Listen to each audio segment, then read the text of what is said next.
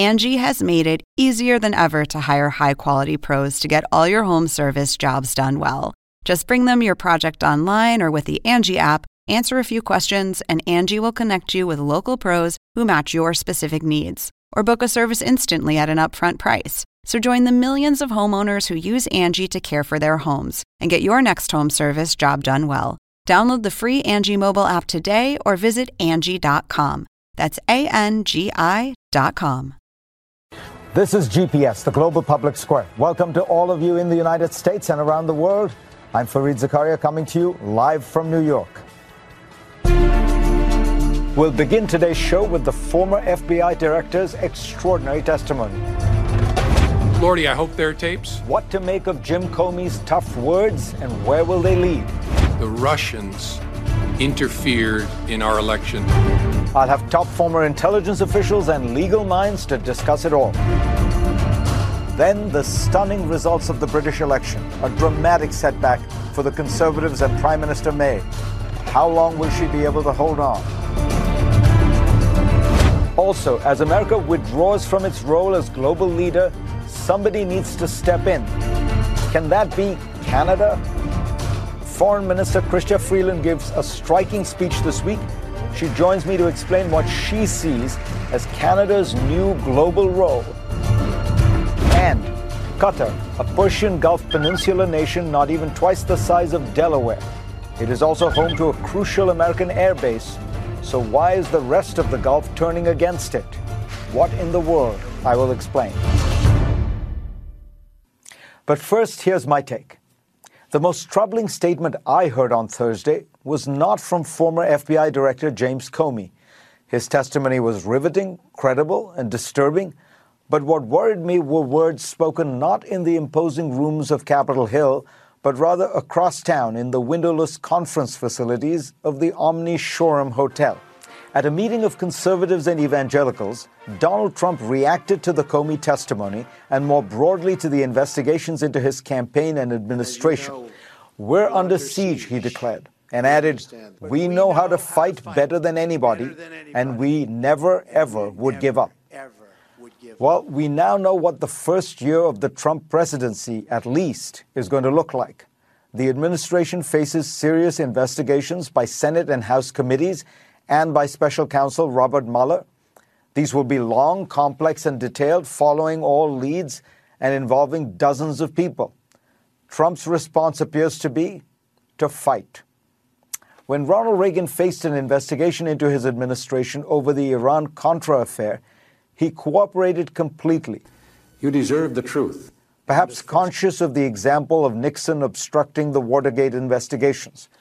Reagan ordered that all relevant files be made available and allowed his senior officials to testify freely, even when the testimony was damning toward the administration and even him personally. The result? A serious policy error was exposed and the administration's deception was assailed, but Reagan was able to weather the storm. Trump appears less likely to follow the Reagan model. He is a fighter, but more importantly, he does not have much regard for these independent institutions that make up the American system.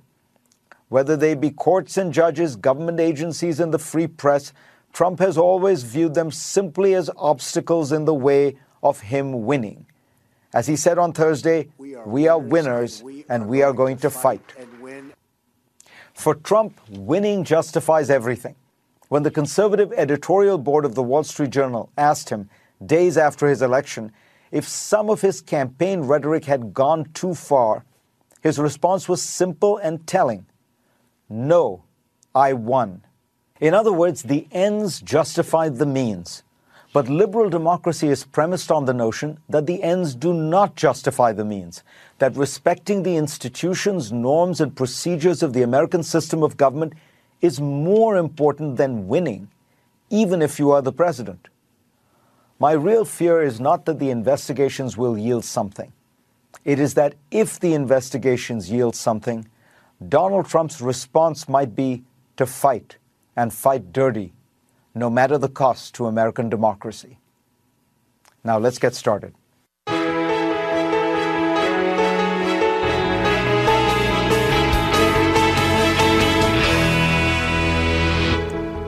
We are going to have a debate on the legal issues that arose out of the Comey hearings in a few moments. But first, I wanted to bring in James Woolsey to talk about what he heard and saw. Woolsey was CIA director under President Bill Clinton. More recently, he was a senior advisor on national security to Donald Trump's campaign and transition. He quit the transition team in early January. James Woolsey joins me now here in New York. Jim, what was your reaction to James Comey's testimony?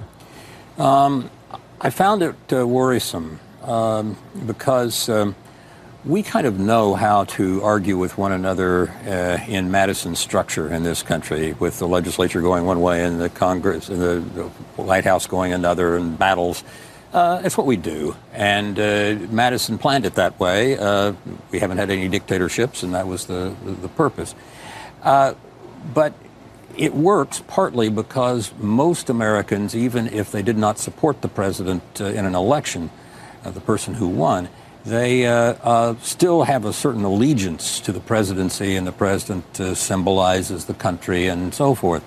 And that's not really functioning that way here. We have. You saw that in Comey's testimony. How? Well, I find it amazing that he would take detailed notes of a meeting with the president and then leak them to a friend who's at I think, Columbia Law School, and then have them give them to the press. But let me just interrupt you, because amazing. He insists that the word, I think by implication, the word leak is not appropriate. He was a private citizen. These were, let me present his argument. He was a private citizen. These were notes recollecting his conversation with the president. They were not classified. A private citizen is allowed to share his notes, in a conversation with any government official, with a friend, with the press. That's leaking involves disclosing classified government information in an unauthorized way, as you well know, having been the director of the CIA. Not all leaks have to be classified. There are a number of things that are extremely sensitive without meeting the technical requirements for classification. And I just found it stunning that he would, I think, give up the secrecy of a conversation with the President of the United States. I've worked for 4 presidents in different capacities, and not everything you talk to them about is classified. But I think that that really symbolizes, to me, where we've come in this battle that is internal to one of the branches. It's not a Madisonian struggle between, but inside the executive branch. Couldn't somebody say, well, Donald Trump is supposed to be this great leader. Why can't he control his own executive branch? Well, I think in part what's happened is that people who opposed him and who opposed his general approach to things, and some people don't oppose his policies as much as they oppose his personality, has created a situation where we are not focusing on the things that we have to focus on. Take Russia, for example. We have a situation where Russia is never not interfering with our elections and with the elections of other democratic states. They call it disinformation. But then didn't it strike you, Jim, as odd? I agree with you. I thought the most interesting testimony that Comey gave was when he was asked, do you have any doubt that Russia was involved in interfering in the election? He said none, and said they did it with purpose, they did it with sophistication, they did it with overwhelming technical effort. They will be back. They are coming after America. Yes. Now, Comey had 9 meetings with Donald Trump. He had only 2 with President Obama in all the years that Obama was president. In those 9 meetings in the first 100 days, he was asked, did Trump ever ask him about Russia and the Russian interference? And he said no. Isn't that odd? Well, maybe he didn't have any precise questions on what was in front of him right at that time, but it's certainly something that we have to get our hands on, and we have to do it now, because the next time the Russians will try to interfere with our elections is a year and a half from now. We are going to lose our ability to elect our leaders if we don't understand this and deal with it. Very quickly, we have 30 seconds. What would you do about this problem of leaking and things? Is there some we have to get the executive branch, and particularly the intelligence community and the law enforcement community, pulled together, working together, and behind the president in pulling things into a working order. We don't have that now, and I think some elements of both the intelligence community and certainly the law enforcement community have veered off looking into their own interests and not looking into the interests of the country. This has to get repaired, and repaired rather quickly. Former Director of CIA, James Comey. Jim Woolsey, another Jim. Thank you, sir. Next on GPS, Lawrence Tribe and Elizabeth Foley go head-to-head on the legal issues that arose from the Comey hearing. Could Comey be charged with the crime? Could the president be charged with a crime?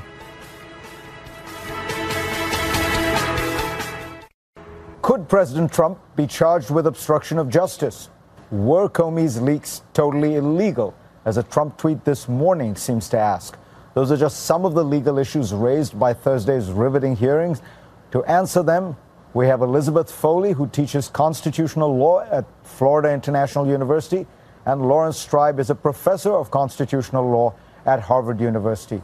Larry Tribe, let me start with you. Alan Dershowitz has achieved some prominence recently by making the case that what Donald Trump did may have been politically deeply unwise, wrong, but it was not illegal or unconstitutional. You teach constitutional law at Harvard University. What is your judgment? My judgment is that Alan Dershowitz is wrong. It's not even a close question. Of course, we don't have all the facts, but his position is the facts don't matter. The president simply cannot be guilty of obstructing justice because, as head of the executive branch, he can completely control any prosecution. The Supreme Court has twice rejected that view, unanimously in the Nixon case, by a vote of 8-1 in the Morrison case. The fact is that the president has all kinds of powers, but if he abuses them, for example, by accepting a bribe from Russia or any of a number of other things, if he does in a corrupt way, or with threats of the kind that he made to Comey about his retaining his job, if in either of those ways he interferes with the due administration of justice, that would be obstruction of justice, even under the federal criminal statutes of 18 U.S.C. Section 1503. But even more important, it would be an abuse of power that could be an impeachable offense. It's more serious than what Nixon did. It's really impossible to argue that no obstruction of justice could be present here. The facts, if they are as the very credible Jim Comey suggested, point powerfully to obstruction of justice and abuse of power, and the whole is greater than the sum of its parts if you look at all the facts. But I'll stop here. I know we have a limited time. Professor Foley, what do you say to that? There are these two Supreme Court rulings that pretty clearly say, in the Nixon case and in the one that essentially established the independent counsel, that the president can't just do whatever he wants, even though he is the head of the executive branch.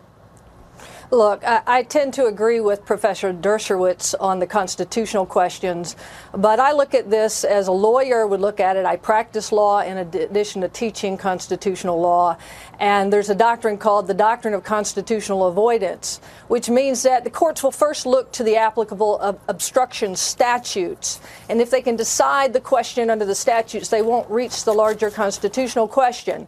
So let's look at those statutes. For example, Professor Tribe just cited 18 U.S.C. Section 1503. There are two different types of obstruction statutes. They deal with obstruction of investigations and obstructions of proceedings. One section, Section 1510, for example, deals with obstruction of criminal investigations. So you'd say to yourself, hey, this is a criminal investigation by the FBI. Maybe it's a violation of that statute. But no, you look at the statute. The statute requires an act of corruption. That is, it constitutes bribery that prevents the communication of information about a crime to a criminal investigator. even if you think there's an act of implicit bribery here, there's no impeding of a communication about a crime to a criminal investigator. So 1510 is off the table. And then you look at 1503, which Professor Tribe just cited, or maybe 1510 or 1512, all of which deal with obstruction of pending proceedings. The word proceeding is a legal term of art. It does not include an FBI investigation. And every single court that has looked at that question has said an FBI investigation is not a pending proceeding within the meaning of the obstruction statutes. All right, let me get Larry Tribe in here because we're on television and this might be getting too technical. Well, I obviously don't agree. I don't agree. I'm a lawyer too. I've read those statutes. 1503 isn't limited in the way that Elizabeth says, but there are bigger questions here. The broad question of abuse of power, to which she doesn't speak. I think clearly there's enough here for the Congress to go forward and for Mueller to go forward, as I think he is doing. Professor Foley, let me ask you about another issue. Something that struck me during the hearings was the role of Jeff Sessions. Jim Comey seemed to suggest that the FBI already knew that the Attorney General was compromised, that he was going to have to recuse himself. Does it strike you as, I don't know what the right word would be, but a violation of his pledge to recuse himself from anything relating to Russia for Jeff Sessions to have then involved himself in the firing of Jim Comey, apparently over the Russia investigation? Look, I don't know. It certainly does. I'd have to look Are you at... asking? Let's start with Professor Foley. I'm sorry. Look, I don't know without knowing the parameters exactly of Jeff Sessions' recusal. I'd like to look at the language associated with that. But let me go back to the point about the obstruction statutes. Look, Fareed, your opening statement said that we need to care about process and the rule of law. If you care about process and the rule of law, and this is not just about the ends justifying the means and taking down a president that you don't like, then you need to care about what the statutes of obstruction say in this country. And I'm telling you that Section 1503 has been interpreted by every court to be limited to a pending judicial or quasi-judicial proceeding. An FBI investigation is not that. So there is simply no violation of any existing statute under the facts as we know it right now. If those facts on the ground change, I'll be the first one to concede that there may be an applicable pending charge. But to try to trump up an obstruction of justice statute is not respectful of the rule of law in this country. I like the pun.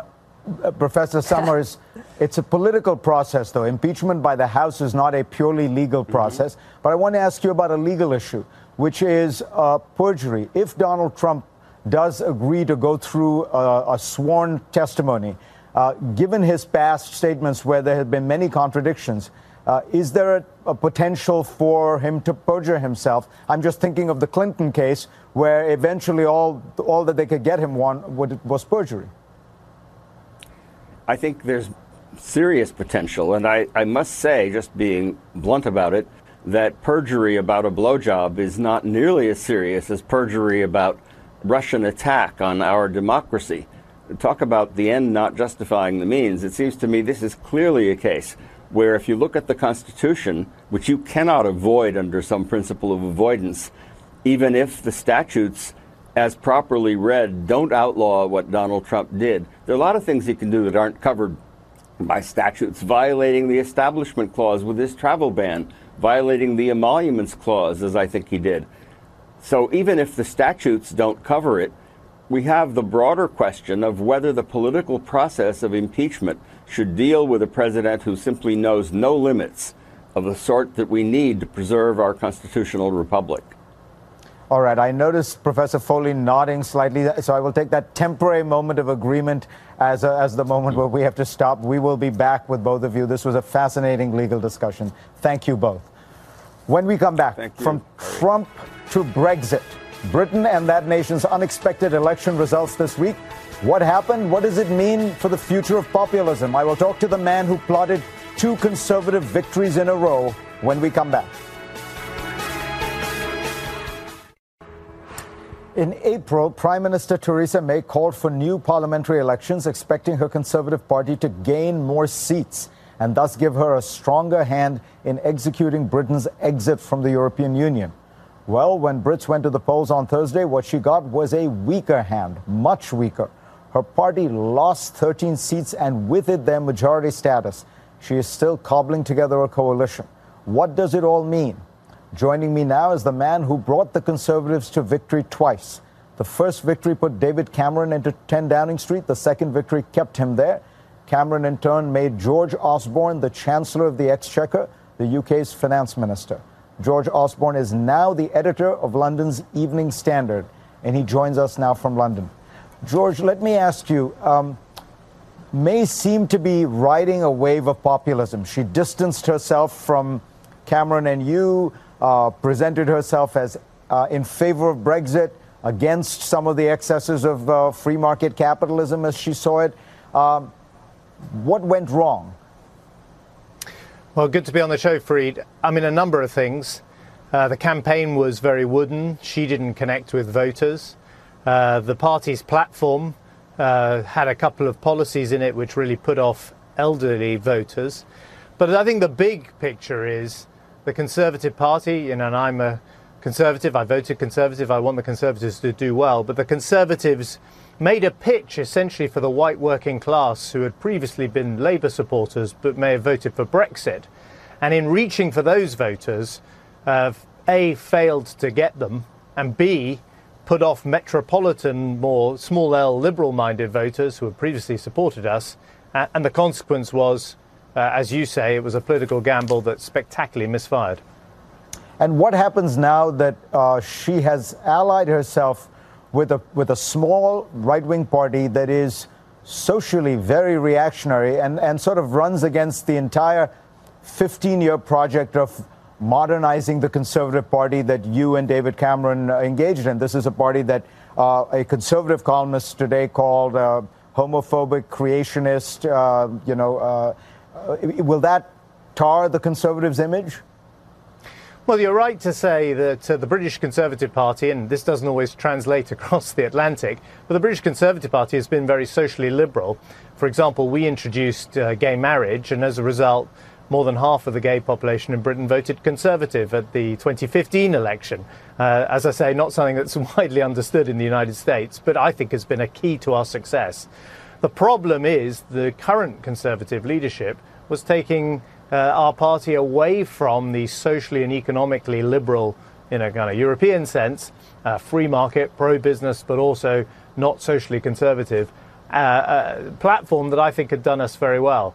And we're now in a situation where it's a hung parliament, no one has an overall majority, and the only way the Conservative Party can stay in office is to ally itself with a small Northern Irish party that is, quite socially conservative, as you say. There's not as if there's another government out there. The math doesn't work for the Labour Party. But what I think this really means is unstable government, unfortunately. It probably means the end of Mrs May as the Conservative Party Prime Minister, although that won't necessarily happen immediately. And it will mean a lot of hard thinking in the Conservative Party about how to recover all this lost ground. And what do you think it means, George, for populism? Is populism peaked? I mean, if you think about the Dutch elections, the French elections, and now these ones, it does seem that some of the fire has gone away. Well, it certainly in Britain seems to be more of a return to classic left-right politics. Although the left leader, the Labour leader here, is very similar to sort of Bernie Sanders in his approach, and you could call that left-wing populism. Although I personally believe that if Labour had had a more credible and centrist candidate, there would now be a Labour Prime Minister in Britain. I think one sort of piece of good news, as far as I'm concerned, is that this whole election has put pay, in my view, to the idea of a hard Brexit. I don't think the votes are there now in the House of Commons, because the Conservatives have lost their majority, for taking Britain out of all of the economic arrangements that we have with the European Union. It's not clear what takes its place, but certainly I think we're now on course for a softer Brexit than would have been the case a week ago.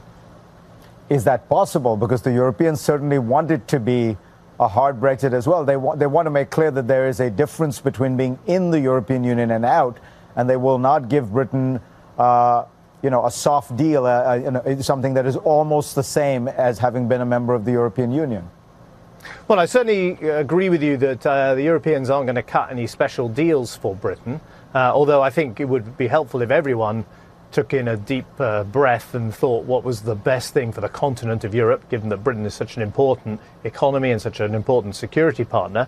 That's not the atmosphere at the moment, partly because Britain has adopted a very aggressive stance, or at least the British government has, and the Europeans have responded in kind. But I think it is worth remembering you can be in the European Union, you can be out of the European Union, but you can also be in the single market and not in the European Union. Norway is a case in point. You can have bilateral agreements with the European Union, as Switzerland does. You can be in something called the customs union, as Turkey is. So there are a number of different options out there that other European countries who aren't in the EU have adopted. And I think it's worth Britain now exploring those options, something that Theresa May and her team were not prepared to do just a few days ago. The Wall Street Journal, which I realize is non-voting media in Britain, recommends that you take over, that Theresa May has shown that her brand of conservatism doesn't work, and suggests that you should essentially quit your job, probably run for by-election and challenge her for leadership. Will you?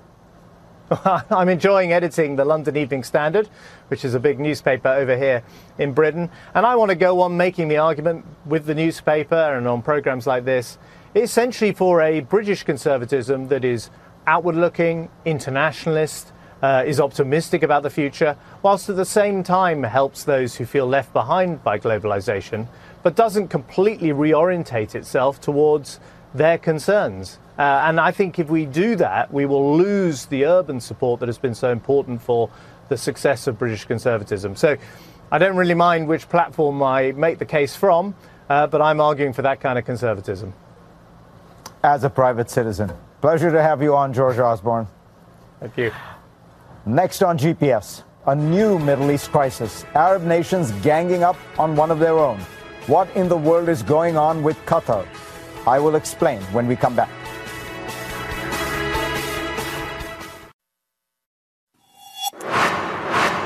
Now for our What in the World segment. Donald Trump returned from his first overseas trip, convinced that he had unified America's historic Arab allies, dealt a blow against terrorism, and calmed the waters of an unruly Middle East. Since then, we have seen a series of Islamist terror attacks in Europe and the Middle East, and an open split within the Arab world, with Saudi Arabia leading a group of countries to break off relations with Qatar this week. What is going on? The premise of Trump's strategy was to support Saudi Arabia fully in the belief that it would be able to fight terror and stabilize the region.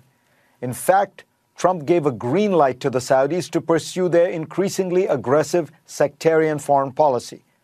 The first element of that policy has been to excommunicate its longtime rival Qatar. The Saudis have always viewed Qatar as a troublesome neighbor and are infuriated by its efforts to play a regional and even global role by hosting large American military bases, founding the Al Jazeera television network, planning to host the 2022 World Cup, and punching above its weight diplomatically. It's true that Qatar has supported some extremist Islamist movements. So has Saudi Arabia. Both are Wahhabi countries, both have within them extremist preachers, both are widely believed to have armed Islamic groups in Syria and elsewhere. Their differences, in other words, are really geopolitical, though often dressed up as ideological. The open split between the two countries will create much greater regional instability. Qatar will now move closer to Iran and Turkey, forging deeper alliances with anti-Saudi groups throughout the Muslim world. The battles between various factions of militants in Syria, Iraq, Yemen, and North Africa will heat up. The terror attacks in Tehran on Wednesday, for which ISIS has claimed responsibility, are viewed in Iran as being part of a Saudi-inspired campaign against it. We should expect that Iranian-backed militias will respond somewhere in some way. So much for regional stability.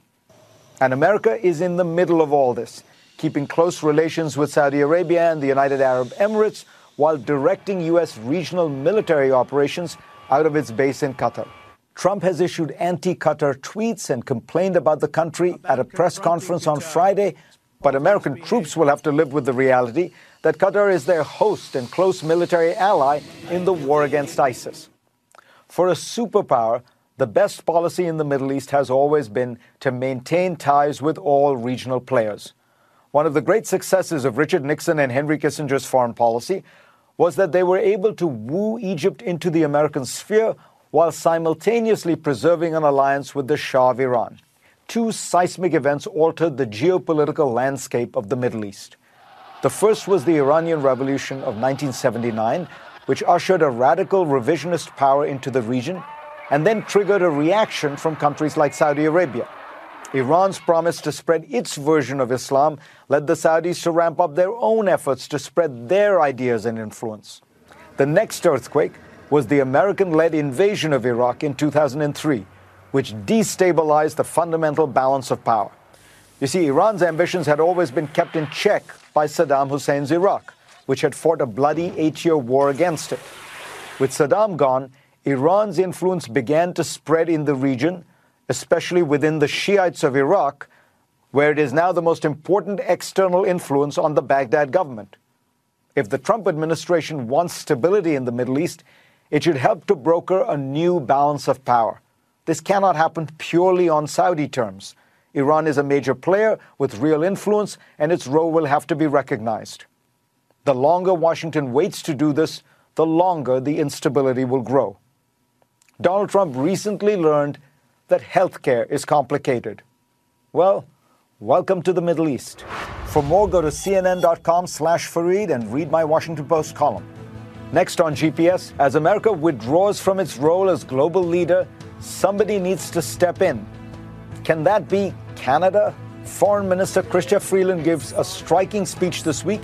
She joins me to explain what she sees as Canada's new global role.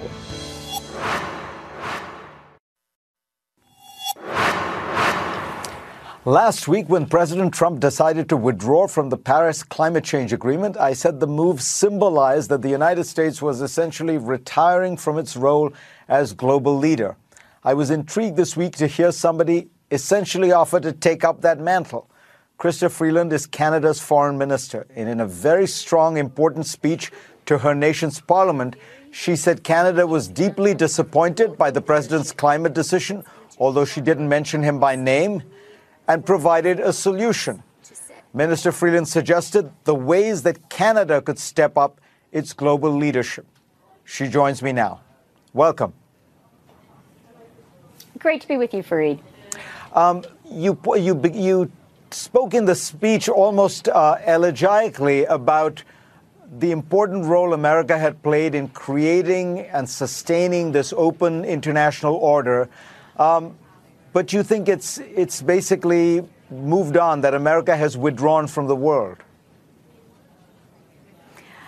It's not my job to make predictions, Fareed. I did say in my speech, and I mean this so sincerely, how grateful I am, how grateful Canada is for the tremendous role the United States has played over the past 70 years in building this rules-based liberal international order.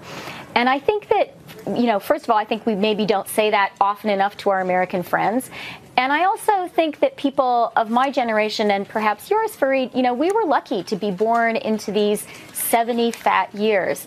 And I'm not sure we always fully appreciate what the peace and prosperity was that liberal rules-based international order created, and the horror that came before it.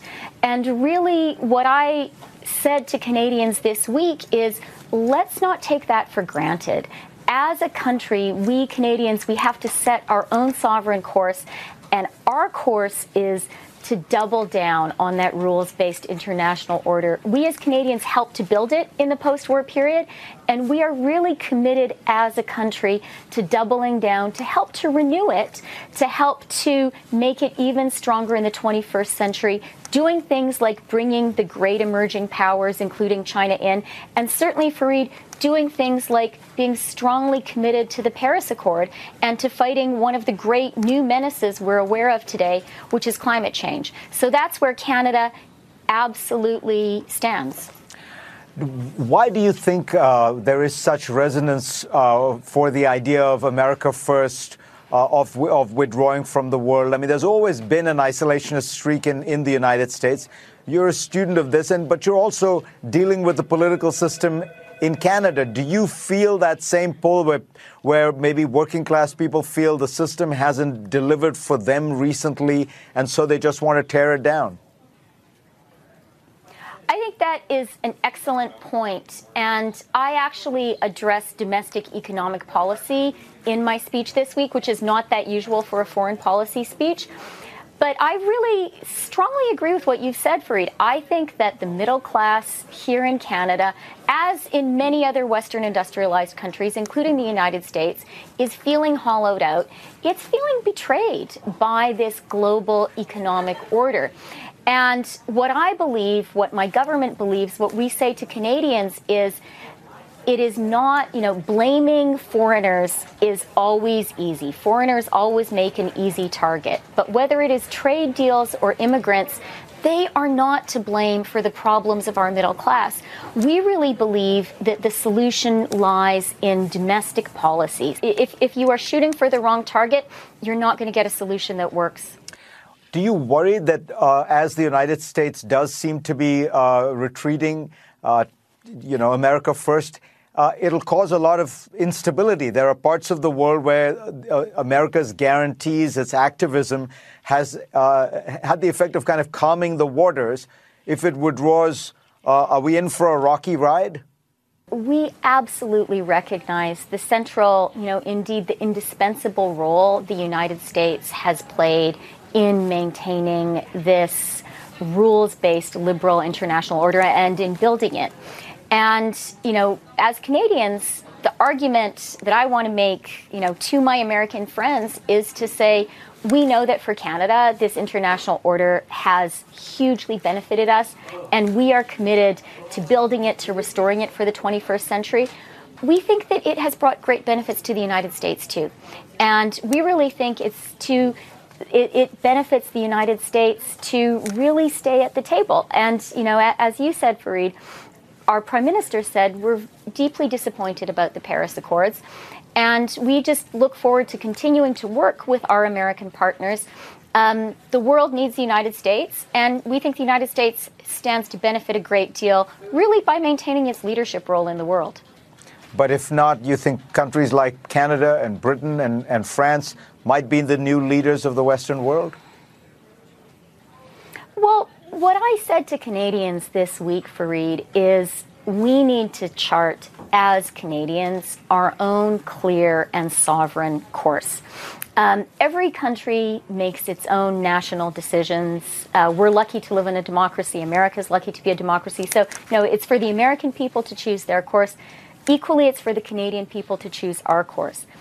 Foreign Minister of Canada, Chrystia Freeland, pleasure to have you on. Great to talk to you, Fareed. Next on GPS, one nation has a plan to get rid of the gas guzzlers on its highways by selling only electric cars, starting in just over a decade. It will surprise you to learn the name of that nation when we come back. And now for some good news for the environment for a change. One country, the world's third largest oil importer and a top coal consumer, recently announced an ambitious plan for electric car sales. It brings me to my question. Which country recently announced plans to sell only electric cars by 2030? China, India, Russia, or Japan? Stay tuned and we'll tell you the correct answer. This week's book of the week is Graham Allison's Destined for War. Can America and China escape the Thucydides trap? The biggest question in international affairs is, will the United States and China inevitably clash in the way all rising and established powers have done through history? An eminent Harvard scholar considers this question, examines the history, and comes to some fine conclusions. A very smart, well-written, and important book. The correct answer to the GPS challenge question is B, India. The government has said by 2030, every car sold in that country would be electric.